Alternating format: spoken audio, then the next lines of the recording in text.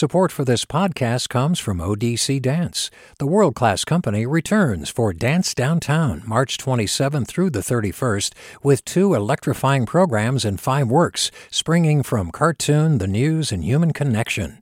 odc.dance/downtown.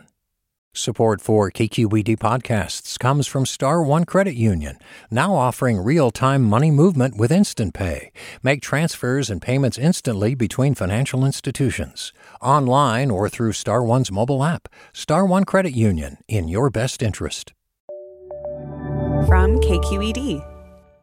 This is the California Report. Good morning. I'm Saul Gonzalez in Los Angeles. California's largest wildfire of the year continues to challenge the more than 5,000 firefighters battling the blaze. The Dixie Fire has burned nearly 193,000 acres in Plumas and Butte counties, with the blaze merging with the smaller Fly Fire to the east of it this weekend. Much of Plumas County this morning is under a mandatory evacuation order.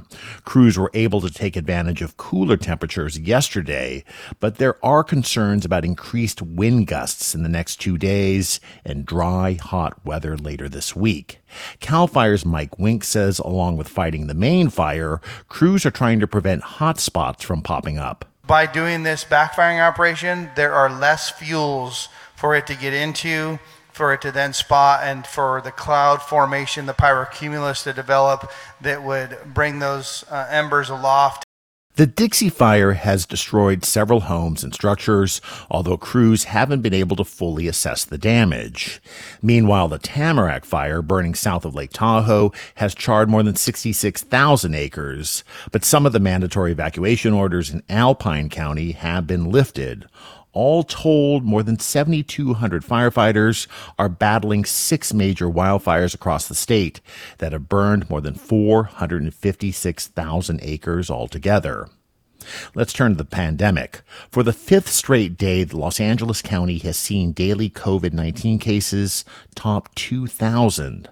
The number of newly hospitalized is nearing 750. The highly contagious Delta variant of COVID has been blamed for the surge in cases across Los Angeles and California. And it's not only affecting the unvaccinated, as public health officials in LA County first said in June. 20% of the positive COVID tests were people who were fully vaccinated.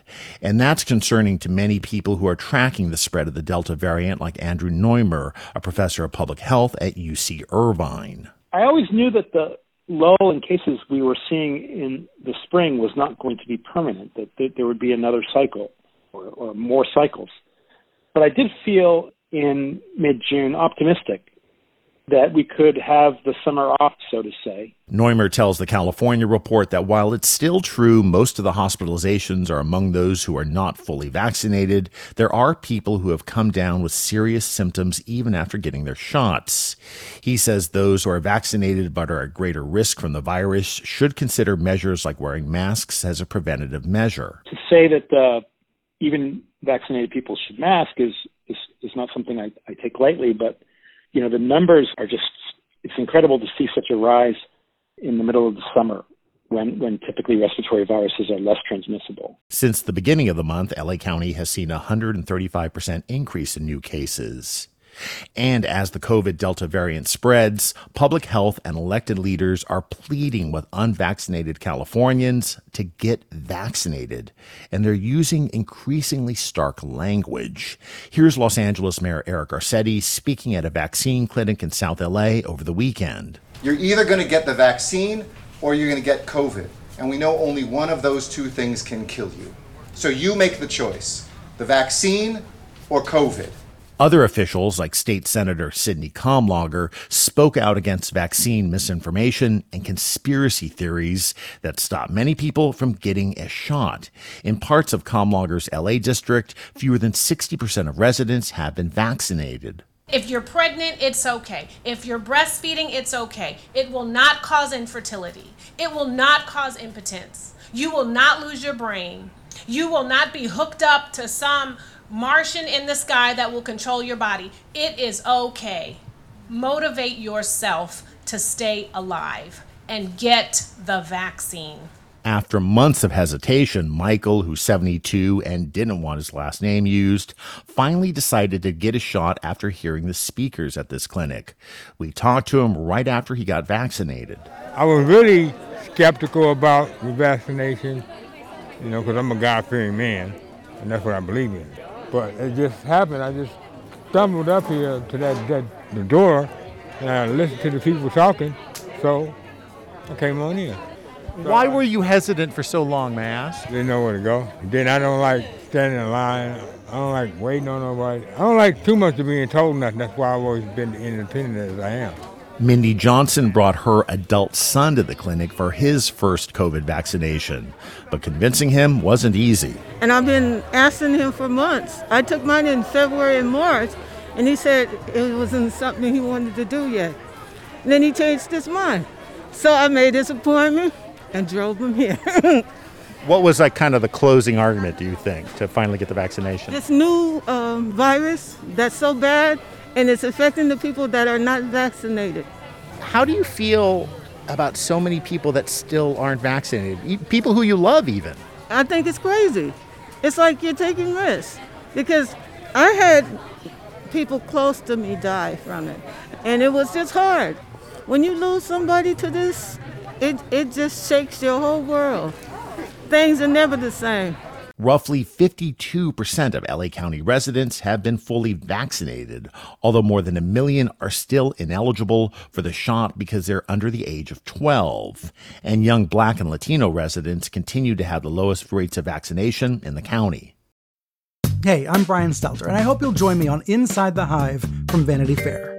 Every Thursday, I'm getting the inside take from the best reporters in the country on what figures like Elon Musk, Donald Trump, Kevin McCarthy, and Marjorie Taylor Greene are doing. I think she wants to make things happen. She wants to get legislation passed. She made clear to me that she wants to have a president who upholds Christian values. She embraces the term Christian nationalist. That's Inside the Hive from Vanity Fair.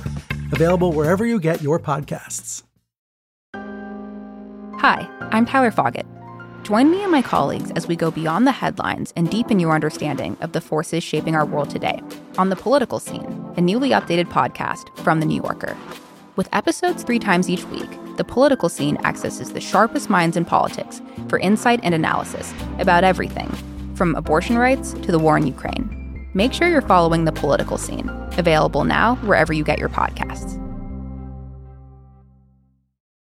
California industries have sent manufacturing jobs overseas for years to find lower wages and fewer regulations. But as the drought tightens its grip on the state, some businesses might have an additional reason to leave: the search for cheap water.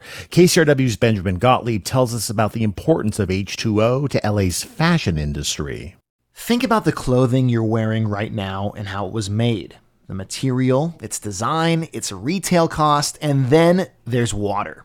It can take a lot, more than 700 gallons, for example, to make a single cotton t-shirt. For Sean Zahedi, who runs Lafayette Textiles in the city of Vernon in LA County, water use is a perennial worry. Yeah, it is so water intensive, and obviously it does translate into a higher cost of manufacturing, especially here. Roughly 85% of California, including LA County, is experiencing either extreme or exceptional drought conditions right now, the highest level there is on the U.S. Drought Monitor scale. And that means water costs are up, and if things keep moving this way, mandatory water restrictions could come back, something former Governor Jerry Brown did for the first time in the state's history during the last drought.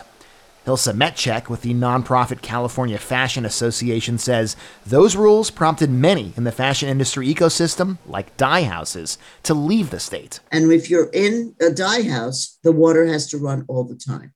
That is not a problem in Mexico, where water conservation laws are often not enforced. Mandatory water cutbacks are not on the table yet, but earlier this month, Governor Gavin Newsom urged residents to reduce their water use voluntarily by 15%.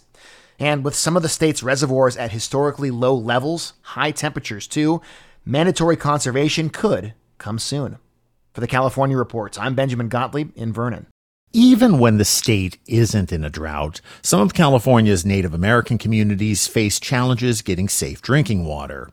A recent study by the State Water Resources Board found that nearly 40% of tribal water systems in California are either in violation of drinking water standards or at risk of violating those standards in the future.